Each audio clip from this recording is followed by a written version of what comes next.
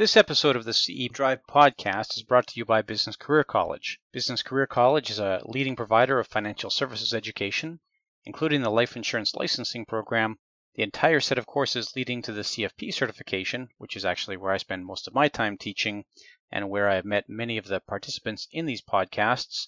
We also provide continuing education credits, live classroom and webinar instruction in support of the Elder Planning Counselor designation, and a few other odds and ends in support of folks in the financial services industry. You can find the full catalog of course offerings at www.businesscareercollege.com.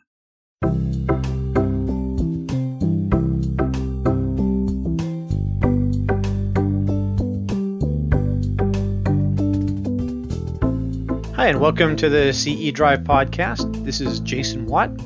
In today's episode, we're going to hear from Tab and Brad, both with retirement planning questions, one with a client who is quite far out from retirement and one where retirement is just around the corner. This episode will be good for continuing education credits for those in Alberta. We'll have one life and half an accident and sickness credit. On the financial planning side, we'll be approved for an FP Canada credit. It should be good in all other jurisdictions, and we'll also submit it for an IROC credit. The color for today's episode is yellow. The color for today's episode is yellow. Okay, we're back to the original format for the podcast here with two interviews, both a little bit shorter, both around a specific problem. In the first interview, we're going to hear from Tab, and Tab talks through helping a client with a retirement question or with a retirement planning question around a defined benefit pension. We'll talk about defined benefit pension buybacks and how they work and why the math Tab did worked out the way it did following the interview. So you'll get to hear a little bit of how that math works. It does require a little bit of investigation usually to make that math work. So you'll hear Tab say that he put in some time on this and really wasn't sure if that was going to yield any sort of return for him. I always find that interesting. It's something that I know Michael Kitces, for example, talks about a fair bit, where he talks about how much work we should put in for a client before we know that that person is going to become a client or some version of that. But I think that it's worth contemplating.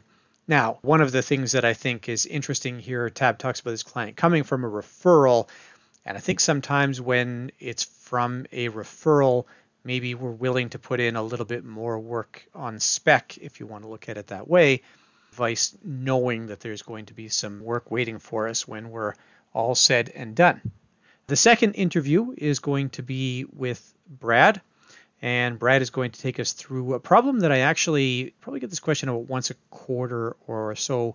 And when Brad emailed me with this question, I thought, this is actually a really good opportunity to put this in the podcast. And the question here is about the transition from CPP retirement to CPP disability benefits.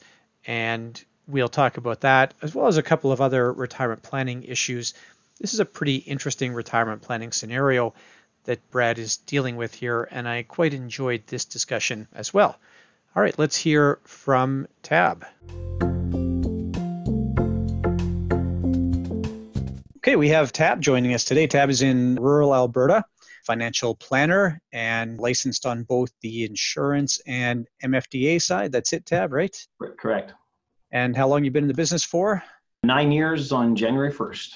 All right, so Tab and I have been going back and forth a little bit with a question about a client with a defined benefit pension. I always like these questions. DB pensions are such a treasure trove of financial planning opportunities, aren't they? 100%, yeah. And not as common anymore, of course. No, that's right. It makes it a place where I do get a lot of questions. So the client you're dealing with here, how long have you been dealing with this particular client? First meeting was in August 16th, and several meetings between then and now, mostly information, mostly collecting information, a lot of discussion, asking a lot of questions, trying to understand what she was looking for from us. Yeah. And trying to understand where she wanted to go and what she was trying to accomplish. So several meetings. The last one was in end of October. Now we've done some paperwork and things are progressing now at this point. But yeah, perfect. And just by way of reference, we're sort of the end of December when we're recording this, just so people can trace that. You say several meetings. Can you give an approximate breakdown of how much time you would have spent actually in meeting with this client? Yeah, I would say 3.5 hours of face-to-face time. Okay. And then administrative work on top of that? So between myself and my admin assistant, probably another, on the planning side, a couple hours, and then probably an hour or so paperwork between her and I. So really like a full day so far here? Yeah, exactly. Okay. So you'd never had any interaction with this person before August? No, actually a referral from a current client who I have investments and insurance with. The individual, in this case, the client, was looking for some advice, and she was part of a pension plan, was leaving that organization to go back to school, and she wanted kind of a second opinion.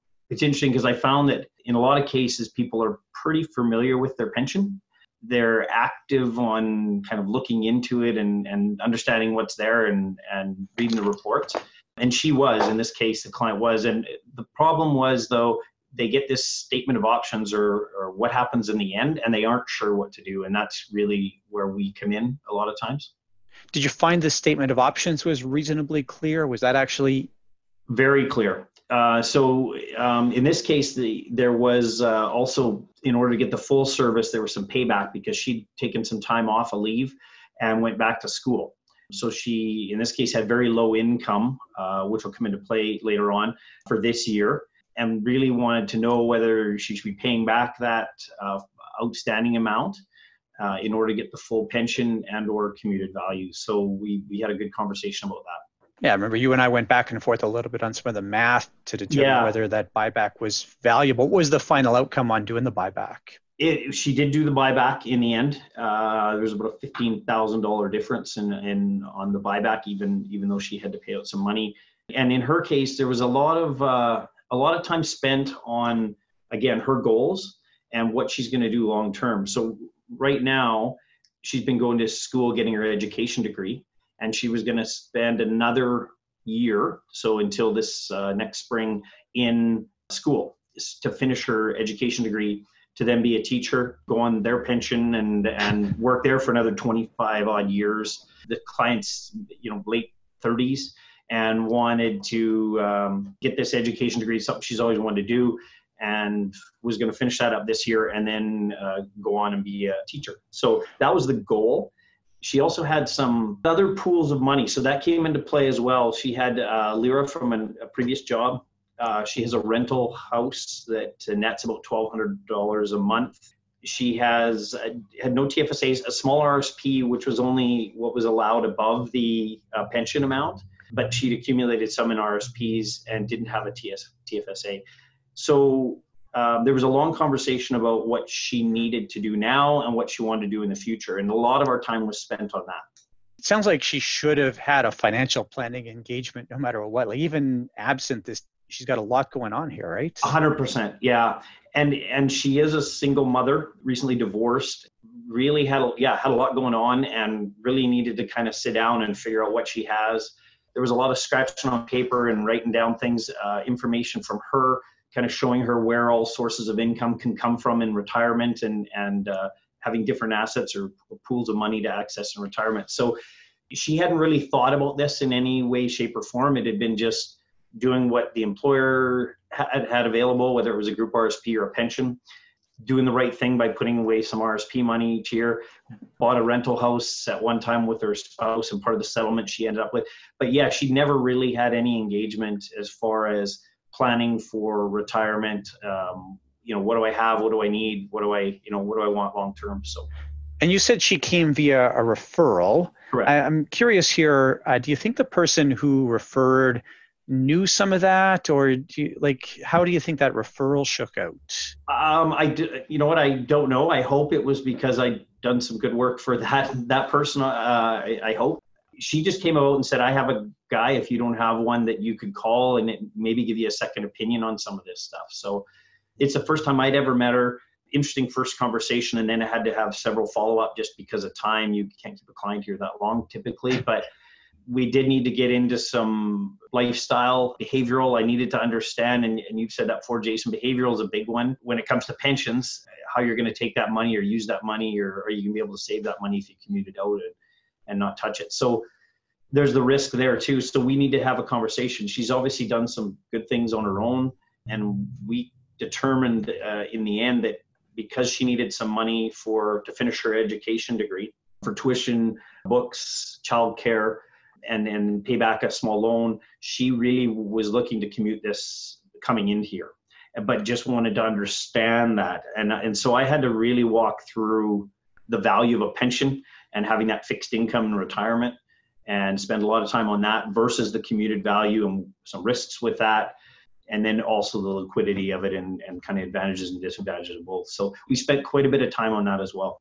Yeah, perfect. I just would mention one thing that's sort of off the table here. I assume solvency of the pension wasn't a big deal. It's a Crown corporation that she was working with. Correct. Yeah, federal. So there was really no issue with that. It's not like it was a Sears pension or something where something could go sideways from a corporation.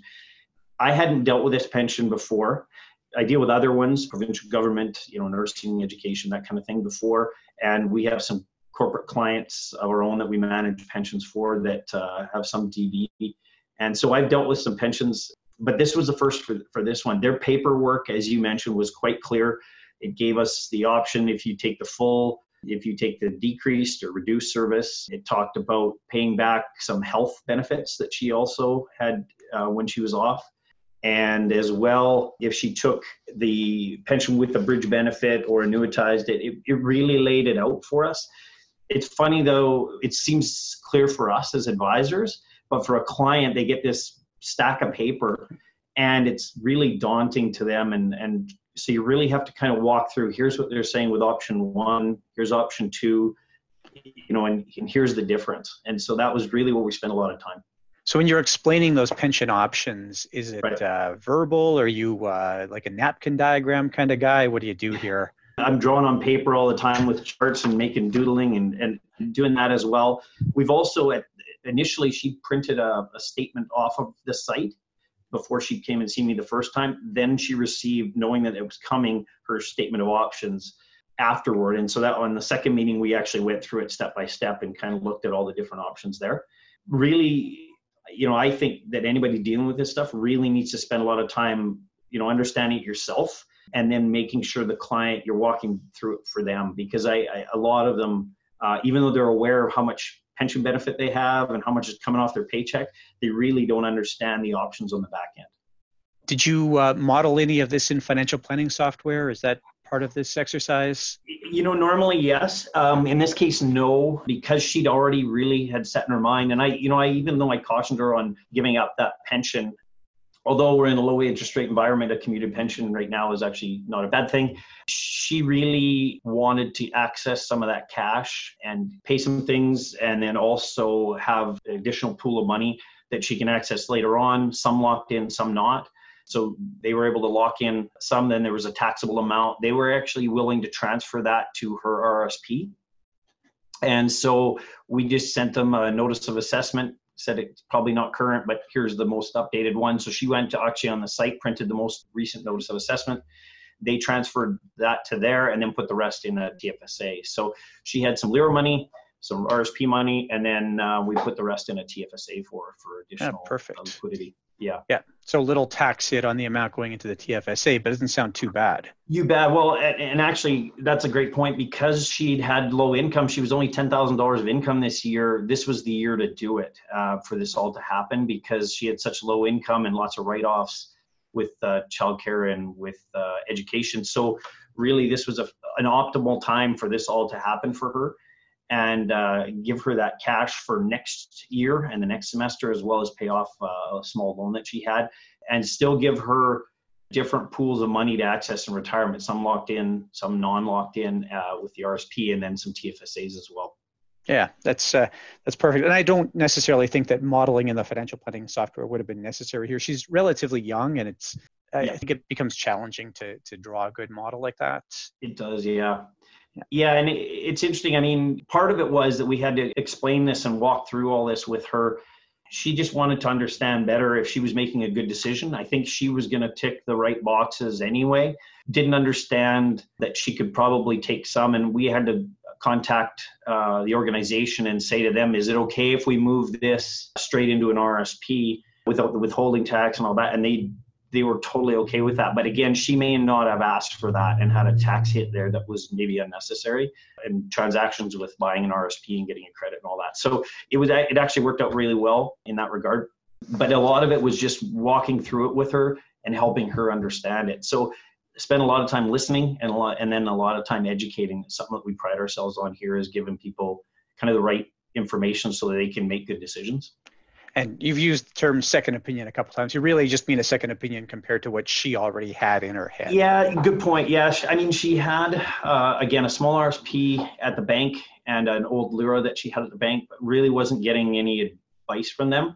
So I think that's where from what I understand from the client, that's where the referral came from, was in a conversation with a friend of hers who then said, hey, I have somebody you could go see who I've dealt with, and maybe he can give you a second opinion. So okay, got it. Yeah, that makes sense. So now she's going to school to become a teacher. Correct. And assuming she actually ends up in the education system somewhere, there would be another DB pension again. 100%. That next DB pension. How does she view that now? Do you think she looks at that as a retirement asset, or are you concerned here maybe that this is something that she does again at some point? Yeah, no, good question. No, I thought the same thing. And I said to her, that fixed income from a pension is something that it's a huge asset. And when we're doing planning for people down the road, and she agreed. She likes the idea of having a pension. This one, timing wise, and at her age with the debt and the school and everything else and the low income, was a great idea to commute for her.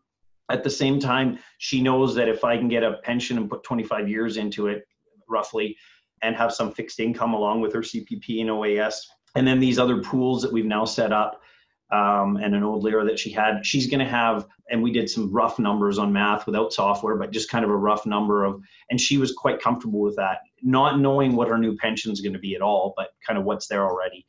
And she liked that idea that having that fixed income with a question mark there of what that pension's going to be or could look like. And she was very happy with that. She, I think, is going to leave that pension and take that monthly fixed income in retirement with the bridge benefit and everything. Yeah, like leave the pension untouched. Leave the pension as a pension, yeah. Yeah. I mean, and I agree with you that it's so hard to find that good DB today that... Right.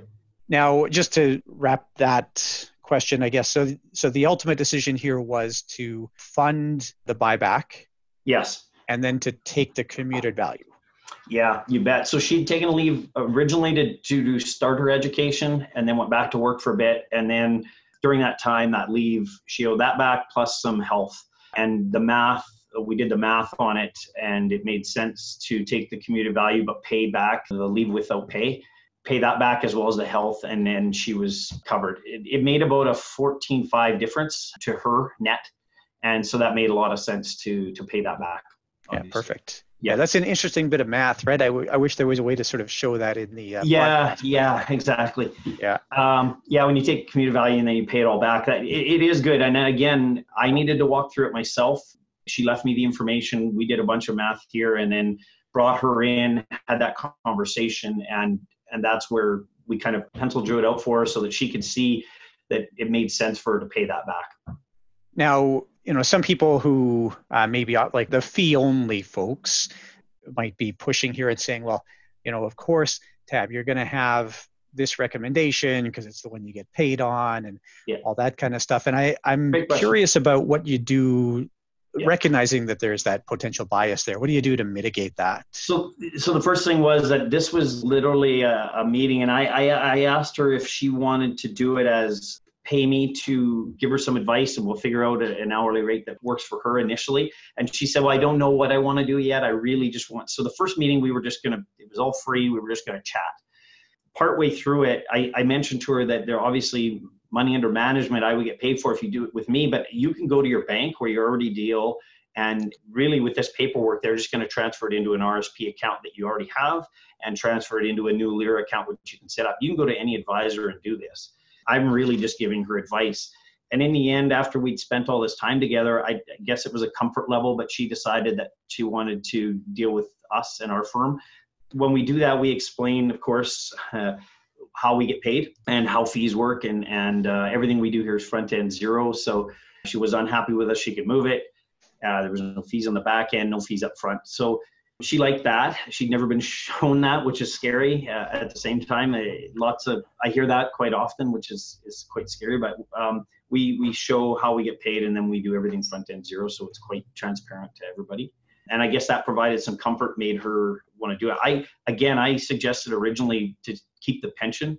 And I think it was in the roughly, with the bridge benefit, in that $1,500 a month range, and then dropped back to about $800 or $900 when the bridge benefit ended. But I suggested probably that first. And then she said, well, I've been thinking about it. I want to fund my education. I want to pay off this debt. I want to kind of go into this new job with, a clean slate, no debt, and kind of make sure my childcare, schooling, everything's paid for when I go. So she'd kind of already made up her mind. I, again, strongly suggested the pension, but walked through it with her. And in her case, the commuted value made sense.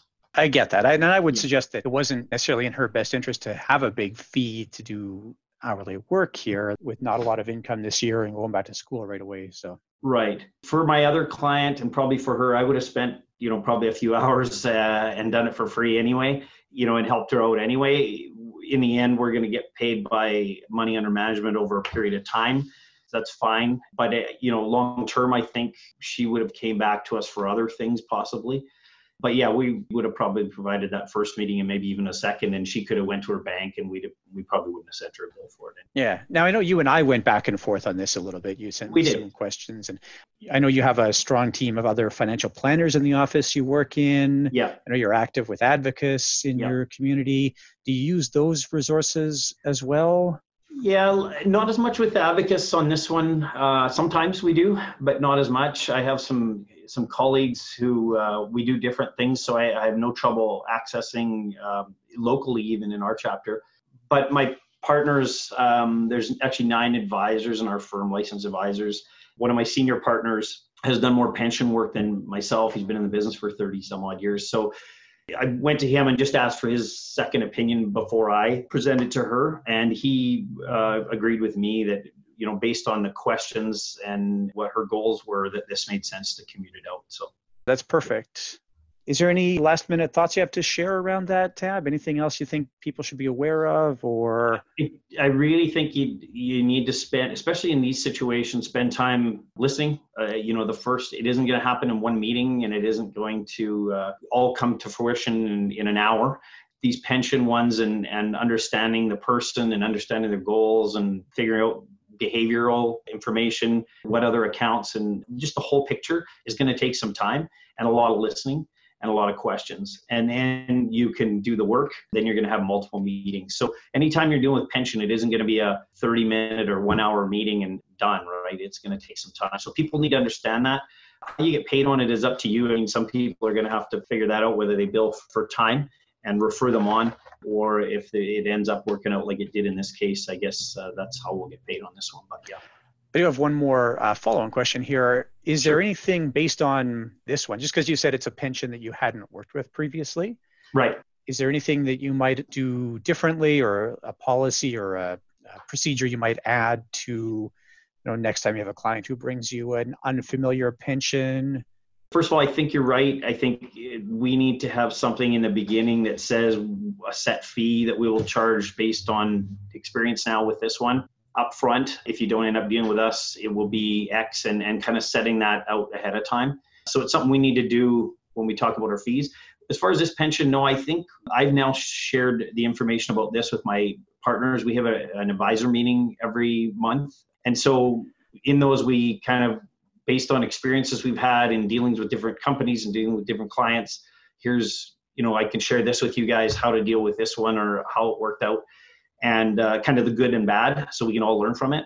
So this one was brought up with them so that if they ever run into it, they can obviously come to me, but know that you have the flexibility for, say, moving it into an RSP, and that they'll take in the notice of assessment and transfer it. All the information on the payback and the whole plan. So it worked out really well that way, and my partners and fellow advisors were able to kind of learn from my experience on it. So yeah, that's really good. And I wasn't necessarily suggesting you need a fee schedule or whatever the case is. It just makes the conversation easier when you lay it out ahead of time. Yeah, I mean, we weren't concerned. It was more just doing a favor for a client that I've dealt with in the past that referred me on, and I wanted to make sure for their sake that I took good care of their friend who they'd sent me and gave them some advice. And if that was done in an hour, great. But in the end, it worked out that she became a client with us as well. Yeah, that's beautiful. Yeah. Okay. Any last minute thoughts there, Tab? No, I think it's great. I think, anytime we have the opportunity to do one of these, don't be afraid of it. As you mentioned, Jason, there are lots of people you can go to. And if you're a member of Abacus or other financial advisors or CFPs or planners that you can call up and get some advice if you're not familiar with pensions, collect all the information, learn it, understand it, and then make sure your client understands so they can make good decisions. Yeah, perfect. Well, thanks so much. Yeah, you bet. Thanks, Jason. Yeah, have a wonderful day. Thank you. You too. Thank you. Okay, that was a lot of meat there around retirement planning, and I like the way that Tab works through that. I think you can hear that Tab and I share a lot of thinking on how pension benefits should be considered. And I do think that it's usually, not always, but usually the right decision to take the commuted value of a pension for a younger person. I just think you get so much uncertainty down the road that you're better off to have access to those funds versus that known retirement benefit. And honestly, one of the challenges is even with government-sponsored pensions, the further down the road that is, the less known the pension benefit really is. I'm not so blind that I don't think that the government could change some of the pension rules. And we've seen this. We've seen some examples of government stepping in and having to adjust how they pay defined benefits on pensions. So I think this is probably the right decision. Now, the question does come up here about a conflict of interest and how do you mitigate that conflict of interest? If you're a commission-based advisor, if your primary source of compensation is by accumulating assets, there is, whether we like it or not, a conflict of interest at work there. And Tab does talk about that a little bit here, and getting a second opinion, talking it over with me on the podcast or me in email, I think helps with that a little bit. It's possible that that gets mitigated by paying a fee-only planner to get involved. In a case like this, as we said in the interview, it's just that the dollar amounts are probably too small to make that decision worthwhile. What I would suggest here is, as a planner, you should look at the number of times you've had this question come up. And if you've dealt with this question, let's say 50 times, and you have 50 commuted value transfers you've done, maybe it's time to reconsider how you're presenting this to clients. It could very well be that there's some bias inherent in how you're presenting this to clients, and I would suggest that maybe you run that by somebody else who does some pension work and ask them to look at that bias. I will mention that there are some folks out there who really live in that pension consultancy world. I know Leah Coive does a fair bit of pension consulting. She writes quite a bit in advisor.ca, and I saw her present last year on the topic at KLU. So there are people out there to help you navigate those pension waters. Again, at this dollar amount, I probably wouldn't be looking for outside help, but if you're dealing with a pension where the commuted value is $1 million or $1.5 million, I would be thinking about involving an actuary here or a pension consultant, something like that to mitigate this. I know Jason Pereira and I recently had a little discussion about this on Twitter. I really like Jason Pereira's Twitter feed, by the way. He does lots of good financial planning commentary on there and also plugs his I don't even know how many podcasts he's running now, at least 2, I guess. So I said I would talk about the math for the buyback here. And actually, this almost exact question recently showed up in one of our CFP class discussion forums. And what I told the student is, in order to solve this, you have to know the buyback cost. You need to figure out the difference then between the pension with the buyback and the pension without the buyback. And really, the difference there is the annuity that you're buying. So that's the kind of question is, what's the price to buy that annuity? Now I want to use an assumed rate of return in retirement, and I need the client's mortality. And then I'm going to solve for the present value of the annuity using those assumptions. And when I'm doing this solution, if the pension is indexed, I'll use a real rate of return, a lower rate of return. I'll take that assumed rate of return less inflation. If the pension is not indexed, I'll use a nominal rate. Then I'll use the full rate of return. And I'm going to solve for the present value under those assumptions. And then I would want to look at what the rate of return is needed to achieve that same outcome, really using that same buyback amount. And I think you'll generally find that you need a return of about 3% if the pension is indexed and about 1% it's not. Now, the problem here, and what's not going to show up obviously in this question, is how many employer dollars are at work here. And that's something that I think in the case Tab describes, there's a fair bit of employer money at work. And really, by extension then, when the employee does that buyback, the sort of imputed increase to the pension is based not just on the employee's money, but the employer's money. So it's somewhat counterintuitive, but the buyback actually increased the commuted value by more than the employee's buyback amount, which I find interesting. What you also want to ask here when you're comparing this to the pension is, can I do the same in a risk-free return? Now, I said earlier that we might be concerned about some of the flexibility we need between now and retirement. I think when you're dealing with a 35-year-old client, you're 30 or 35 years or whatever it is out from retirement, there's other uncertainties there beyond just rate of return. There's the question of, do you have some financial event? And of course, I'm recording this right now as we are about a month into the impacts of coronavirus in North America. So is that a concern? It would be nice to have some liquidity today, and much easier to realize that liquidity if you're sitting on some funds in a lira versus having left them in your pension. So it's that type of thing. Yes, a risk-free return is valuable, but having a pool of dollars you can fall back on is also valuable. Now, you could make a counter argument to that and say, right, but if I had that in the pension, then it doesn't matter what happens during, let's say, coronavirus.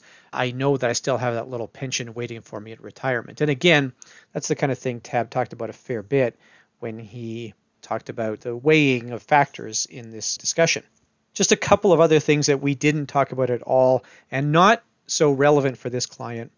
But if you have a client who is married or in a common law relationship, one of the things that I sometimes think about is if you're going to do an early retirement, income splitting is only available if you stay with the defined benefit pension prior to age 65. After age 65, then you can split LIF income. But prior to age 65, the pension income splitting is only available from a defined benefit pension. So you really have to weigh that out. If you've got a client who's maybe going to be retiring at 56 or 57 and taking that defined benefit pension, that ability to income split becomes quite valuable. And the pension credit goes sort of hand in hand with that, but the pension credit generally results in a lot less tax savings than the income splitting for the pension does. I also just wanted to give kudos to Tab here for tax planning this around a low income earning year. Tab said, this was a good year to create some additional income, and I think this is good.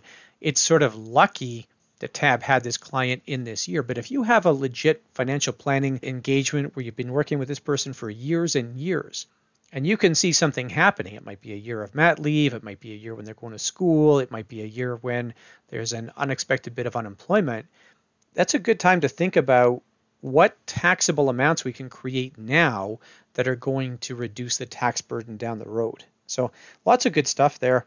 I really enjoyed that interview. And on that note, we'll go on to another interview that I quite enjoyed with Brad. We're here with Brad. Brad is a financial planner based on Vancouver Island, both insurance and investment licensed. That's right, Brad? You got it. And you said you've been in the business since just before the last big market event. Do we have that right? Yeah, I started off on the IIROC side in 2008. We're having similar type events happening here today. And everybody always says it's nice to have that previous experience with a market drop when you're working through another one. So I don't know if you're finding that, if it matters or not. I think it's actually the first time that I've felt the fear in the market since 2008, where people are actually physically feeling that type of fear and anxiety and uncertainty that they did in 2008. You're feeling it today, and very interesting how it's not exactly repeating itself, but it's certainly rhyming. So I find that to be really interesting today. Yeah, that's interesting. Now, I know that's not what we're here to chat about. You had emailed me about a week ago, I think, about a client of yours who is, I guess, sort of early retirement, involuntary early retirement, and has some questions now as she's transitioning. Do you want to just maybe lay out the scenario a little bit for us here? Yeah, absolutely. So just she's actually a prospect. And so she came to me. She's been on CPP disability for about 4 years. And it actually has to do with anxiety. It's not a physical ailment that's causing her to be on CPP disability, which I did also found interesting because you don't see that as often as a physical disability. So that was one part of it. And then the other part of it is she's turning 65 this year. And so we were talking about what's going to happen with the transition from CPP disability over to CPP. So that was one part of the conversation. And then she does want to retire. So this year, she'll come off of CPP disability and CPP. She has from previous work, she has a superannuation pension and OAS as well, which we'll be talking about whether to delay it or take it or whatnot. She's not working, she's on disabilities, but part-time work has come up in the conversation, and she's in shape and very active. And I think that's for the most part, she's invested in some fairly conservative portfolios. And I think that's for the most part her situation now. So yeah, I just wanted to kind of get your thoughts on the CPP disability and that transition over to CPP. Yeah, it's a tough one to manage, and it sort of takes a decision off the table. In a scenario like this, it doesn't make sense to delay CPP past age 65. There's no benefit to it because the CPP disability is going to cut off cold at age 65. There's no way to collect it after age 65. And if you had started, and it's good that she didn't, but if she had started CPP retirement benefits prior to 65, then you also lose your CPP disability. You can't be collecting both concurrently. I think you probably were aware of that. Right. Okay, so I have to step in here mid-interview. I made a mistake. I have a giant mea culpa here. I've already talked to Brad about this. Brad had a question about what happens in the transition from Canada Pension Plan disability benefits to Canada Pension Plan retirement benefits. I gave him an answer in the context of the interview that was incorrect, so I'm just deleting a bunch of stuff here. You're not going to hear it. It's not like I never make a mistake. I just think it's confusing to leave the mistake in here, and I don't want to confuse anybody. So my apologies for the error. Anyways, I want to, and I have talked to Brad about this. Brad is fully aware. He said, yeah, that's cool. It happens. So I appreciate that, Brad. Thanks so much. The question that comes up here is what happens in the transition from Canada Pension Plan disability benefits to Canada Pension Plan retirement benefits. I do mention in the interview with Brad, there would be no reason ever in this case to take CPP retirement at any age other than 65. If you start your CPP retirement at 60, then your CPP disability will end. You can't collect both concurrently.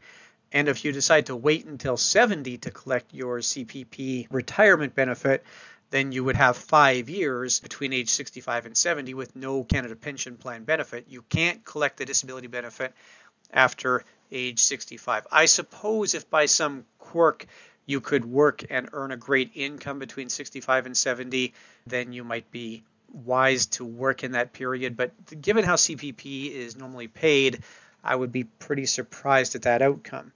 Okay, so why does that not make sense to do it any time other than age 65? Well, mathematically, the CPP disability benefit has to be greater than the CPP retirement benefit for the same person. And I'll try and walk you through this with some numbers. Let's say that I have a client who is collecting $1,000 a month of disability benefit from Canada Pension Plan. I know that CPP has about a $475 flat dollar amount that anybody collecting CPP disability benefits collects, plus 75% of their projected age 65 retirement benefit. So I know for that person that their flat benefit is $475, which means the variable amount is $525. $475 plus $525 is $1,000. I know then that $525 represents 75% of their CPP retirement benefit. So I can do $525 divided by 75%. That gives me exactly $700. I know that person at age 65 will have their CPP benefit reduced from about $1,000 a month to about $700 per month. Now, that amount is indexed, but still, that is about a $300 drop, and that's pretty typical to see a drop of somewhere between $200 and $400, depending on the level of income that person earned before and where they are at in retirement. But it's you can do the math. If you know that $475 flat and the other portion, just take that divided by 75%. Now, let's pop back to the interview and we'll hear more of Brad's questions or discussion that wasn't about the CPP disability benefit. I'm interested to know, too, your client qualified for CPP disability on the basis of anxiety. It must have been quite serious, eh? That's unusual. Yeah, that's the first time I've actually come across it, and she even mentioned it too. It's not common where there's a mental disability that CPP comes across, because it has to be severe and prolonged to the point where it affects your career and your working life and such. So it's the first time that I've come across it, and she didn't elaborate on it too much, but it was enough to where the doctor signed off on it, and she was able to collect CPP disability for that. So, which is great. Yeah, because I always tell in class, I would always say, you're generally only going to get it for serious back injury, loss of limbs, or a terminal illness where you're in treatment for it, or a progressive condition like Parkinson's. It's far enough along, but yeah. What are there stats on that, Jason? Like, with is it mental disabilities or physical disabilities? Like, which one is it? Half and half, or is it 60-40, or? I've never seen those stats for CPP disability. I feel like they're out there somewhere. There are stats for the disability tax credit that exactly give you that breakdown, but that's a whole different set of criteria and much more generous than the CPP disability definitions. So For sure. Yeah, that's a good question. I'll see if I can track something down around that. If I can find something, I'll throw it in the show notes. Now, you said there's also an OAS question for this client, and I'm curious about what's going on here. Oh, yeah, we were going to talk about OAS, and she wasn't aware that she could actually delay OAS. You can't take it early, but you could possibly delay. So I mentioned that that is another possibility as well. And correct me if I'm wrong, that doesn't affect CPP disability, or CPP doesn't affect any of the OAS. It's just based on residency and such. That's exactly right. Yeah, the two are disconnected from one another. So you're really free to make that decision either way. Do you have an inclination? Do you lean a certain way on that decision? I leave it to the client. Like, if they need the money, then I just tell them they should probably take it.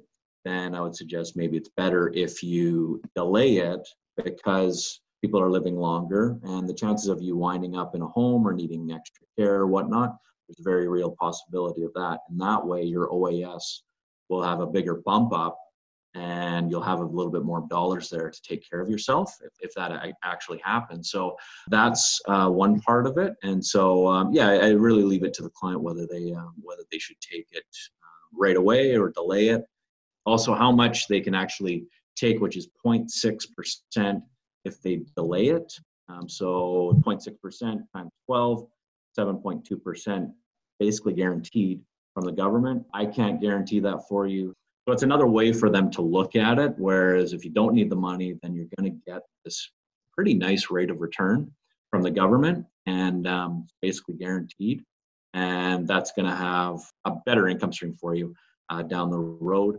And there's a third way that you can look at it is if you're taking your OAS, you're not using your assets. It sounds like you've got a pretty well-developed sort of pitch around this. You had different ways to look at it. Do you find clients are receptive to that, or do people kind of say, whatever, Brad, I'm going to start at 65. I don't really care about longevity risk or that guaranteed return. I would rather preserve my RSP or RIF assets. What do you find the responses from clients? I find they do tend to lean towards give me this money right away. They're also very happy to find out that they can actually delay their OAS, because a lot of them, they don't know that. They know a lot. They seem to know a lot about the CPP, but they don't seem to know a lot about OAS. So they're actually quite surprised and happy that I told them that. I found they're appreciative of that. And then I just lay out the options, but I do tend to find that they do lean towards taking the money right away. It's there. It's an extra monthly income, and they're usually happy to take it. It's a curious thing. They appreciate knowing, but they still will go with the decision that sort of disagrees with, sounds like, how you package it a little bit. I guess if you have that money there sitting in front of you, probably your inclination is to just take it. I mean, it's there, it's yours. You'd rather have it than the government has it. So there's a couple of arguments that they'll convince themselves to take it. Do you have a feel for how people, I don't know, mentally allocate those dollars? Are they thinking, well, that's whatever, $600 a month that I can share with the kids and grandkids? Or is it like an extra cruise? I'm talking about cruises today, but is it that type of thing? Or do you think that they just look at it as sort of boosting the bottom line? Mainly the latter. So boosting the bottom line. They may say that, oh, well, I can give a little bit extra money to the trip fund or the grandkids or whatnot, but usually it's to boost their own income. Yeah, there's not really an accounting or thinking of the overall picture. It's just, here's some money, we'll pop it in the bank account, and whatever happens to it, happens to it. Interesting. Now, with this prospect you mentioned, you said she's also going to have her defined benefit pension, her superannuation. How much influence does that have in how you think about a case like this? It would influence me just to see, well, one, how much, so we're just in the early stages of getting to what type of numbers that she has. I'm not too sure on the number that she'll be getting, but I mentioned how much are your expenses that you think you're going to have? How much is the CPP, the OAS, and superannuation? How much are those going to cover? And then if the superannuation and the CPP cover off those expenses, how open would you be to perhaps delaying the OAS? And so that's another area that I would make a suggestion on, let them know that the option is there. And then if I just look at the numbers and say, well, superannuation and CPP cover off your expenses plus a little bit more, then you could probably just delay your OAS for a larger payout. And I think that would be a very prudent thing to do. And then I would just lay out the option there. So, but it's basically just cash inflows versus cash outflows. Like, how much is she going to be spending? And she said she doesn't spend a lot of money. She basically saves up all her money for traveling. She has about $1,000 a month for rent, and really doesn't spend a ton of dough. So the OAS thing may be a reality for her. Maybe it's an appealing option for her, just depending on how much the superannuation would be bringing in per month. So it sounds like maybe too ideal a circumstance. She doesn't spend a lot. She's going to have this pension. She has Mhm. flexibility to decide how she's going to manage her OAS. The CPP is going to be, roughly the same for her. And it sounds like she has some other savings as well. Yeah, yeah. Would you talk to her about increasing her rate of spending or get into estate planning issues or charitable giving? What do you, and I know maybe this is putting the cart before the horse a little bit. I know she's still a prospect at this point, but Mhm. do you have any kind of inclination that way when you see somebody who just really has more than they need? Yeah, so it's all in that discovery process, that initial meeting where I talk to them about their relationships. So I'll talk about who's important to them, and that's where they come in their parents, kids, grandkids, things like that. Talking about their career, but at the end of it, it's like, what do you want this money to do? What do you want to do in retirement? And they'll maybe have 2 or 3 goals, usually revolve around traveling or grandkids or whatnot, and just determine what through that process make suggestions on what they could do perhaps with this money. So that could involve allocating a certain account to travel. It could involve, okay, you have an extra $200 here per month. That could involve a long-term care policy. That could be another thing that you could look at. And so just looking at the numbers versus the expenses versus the income. And if they just match off of each other, well, there's really not that much there further that you can do. They just kind of carry on with what they're doing now. But if there's $500, extra $600, whatnot, which I do have, there are some clients out there that don't spend a lot and have a lot of income still coming in from the pensions. Then I can make suggestions towards things like long-term care, things like perhaps you want to buy some type of insurance policy for your kids or your grandkids or help them out in some way. So there are situations like that, but it comes down to the numbers, how big are their inflows versus their outflows. I mean, great to have that degree of flexibility, right? When you run into clients who are in the opposite situation, clients who are squeezed, what does that conversation look like? Usually it revolves around the just showing them the numbers, what they actually are bringing in versus what they're spending. And I have had that conversation with one client in particular where they're spending just a lot more than they're actually bringing in. But through the use of credit and whatnot, it looks like there's, or it can feel like they're actually sustaining themselves. And that's just where you have the conversation, which usually starts with, I want you to fill out this form and tell me where you're spending all this money. Because when people put that pen to paper, it's usually a lot more black and white, and they don't realize that they're actually spending this much money. And that tends to be a wake up call for them. And so that's part of it. And then when I input all the data into NaviPlan and do the financial plan for them, and they see that it's not 95% or 100% that they're on track, it's more like 80 or 85, that's where there's some options that come up in our software that I can make suggestions on. And that's very helpful too. When they see that in black and white, they see the numbers. These are numbers that they gave me, and I'm not pulling them out of thin air. It's, you need to save this amount of money if you want to retire at 65. If you don't want to retire, if you can't retire at 65, then you have to retire at 67 or 68 or cut your spending and whatnot. And those are generally pretty good conversation, because the clients may not have known this for years. They may not have this type of conversation with a planner or an advisor, where they need to cut something or they need to, work a little bit longer in order to meet their goals. Yeah, that's perfect. That makes a ton of sense.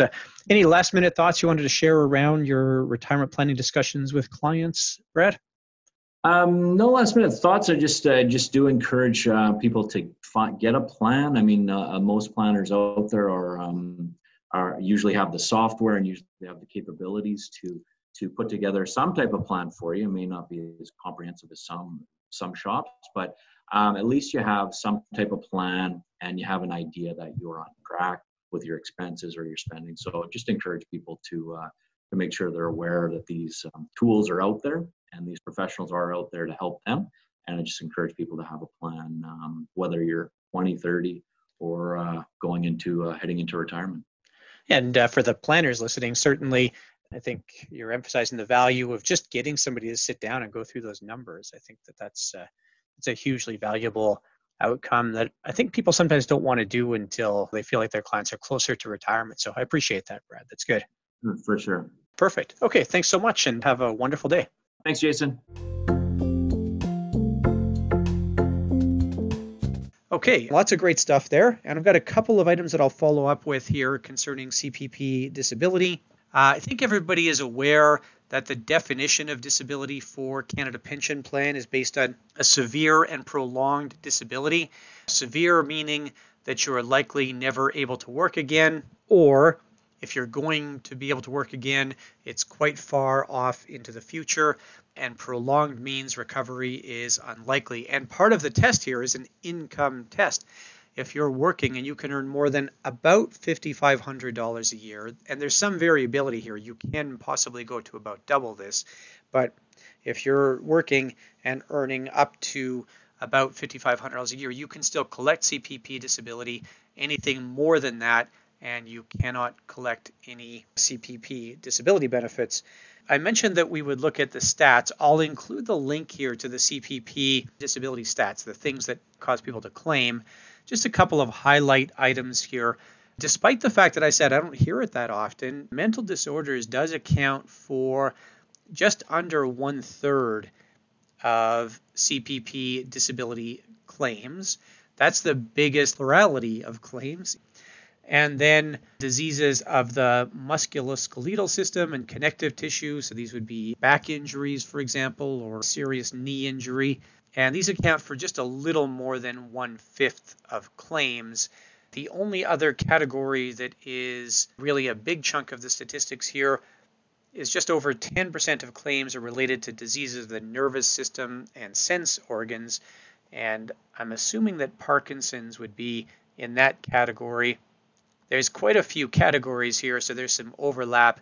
For example, tumors represent just under 7% of claims, but diseases of the respiratory system represent 1.65% of claims. I'm not sure if lung cancer is a tumor, and a neoplasm is actually the word they use here. But if lung cancer is a neoplasm or if it is a disease of the respiratory system, for example. Nevertheless, the statistics are pretty interesting, and interesting to see also where the age breakdown happens here, that we have the vast majority of CPP disability claimants who are between the ages of 50 and 65. That's about 70% of claimants who fall into that age range. So lots of good stuff there. The number for today's episode is 9. The number for today's episode is 9. You'll be able to get your continuing education credits by going to bccquiz.online. That's BCC as in Business Career College, bccquiz.online. And there's a little quiz you'll do there, just a few questions. And if you're already a subscriber, then it will issue you a certificate. If you're not already a subscriber, then you'll be able to sign up there and you'll be able to get your continuing education credits that way. For those who are listening, we've actually reactivated season 1 for continuing education credits, really to give people maximum opportunity to go back and get CE credits while they are maybe under self-isolation, not able to get out. So there's about in total 23 credits, I think, available from the podcast now, including your 1 professional responsibility credit, which was the first episode of season 2. I will get 1 more professional responsibility credit at a minimum here in 2020 so that folks can get that done. And I haven't yet recorded the content for the next episode, so I'm not sure who our guests will be. If you're interested in being a guest on the podcast, fire me a note, jason@businesscareercollege.com. I'm always looking for people who have interesting client scenarios that they're willing to walk through. We look for about a 20-minute conversation usually. And if you could be so good as to pop over to iTunes and leave us a review. We're getting a few ratings on there, but not that many reviews. So I'd appreciate if people could go over and leave us a review. And when you leave reviews, that of course helps us to get discovered. Thanks very much, and we'll see you in a couple weeks.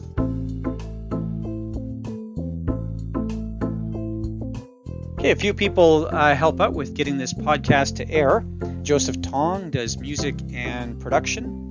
Marjorie Lewis produces continuing education certificates when the machine doesn't. Maria Nguyen does all of our continuing education approvals. Desiree Kalinchuk and Penny Watt take care of our marketing, make sure that there are people listening to the podcast.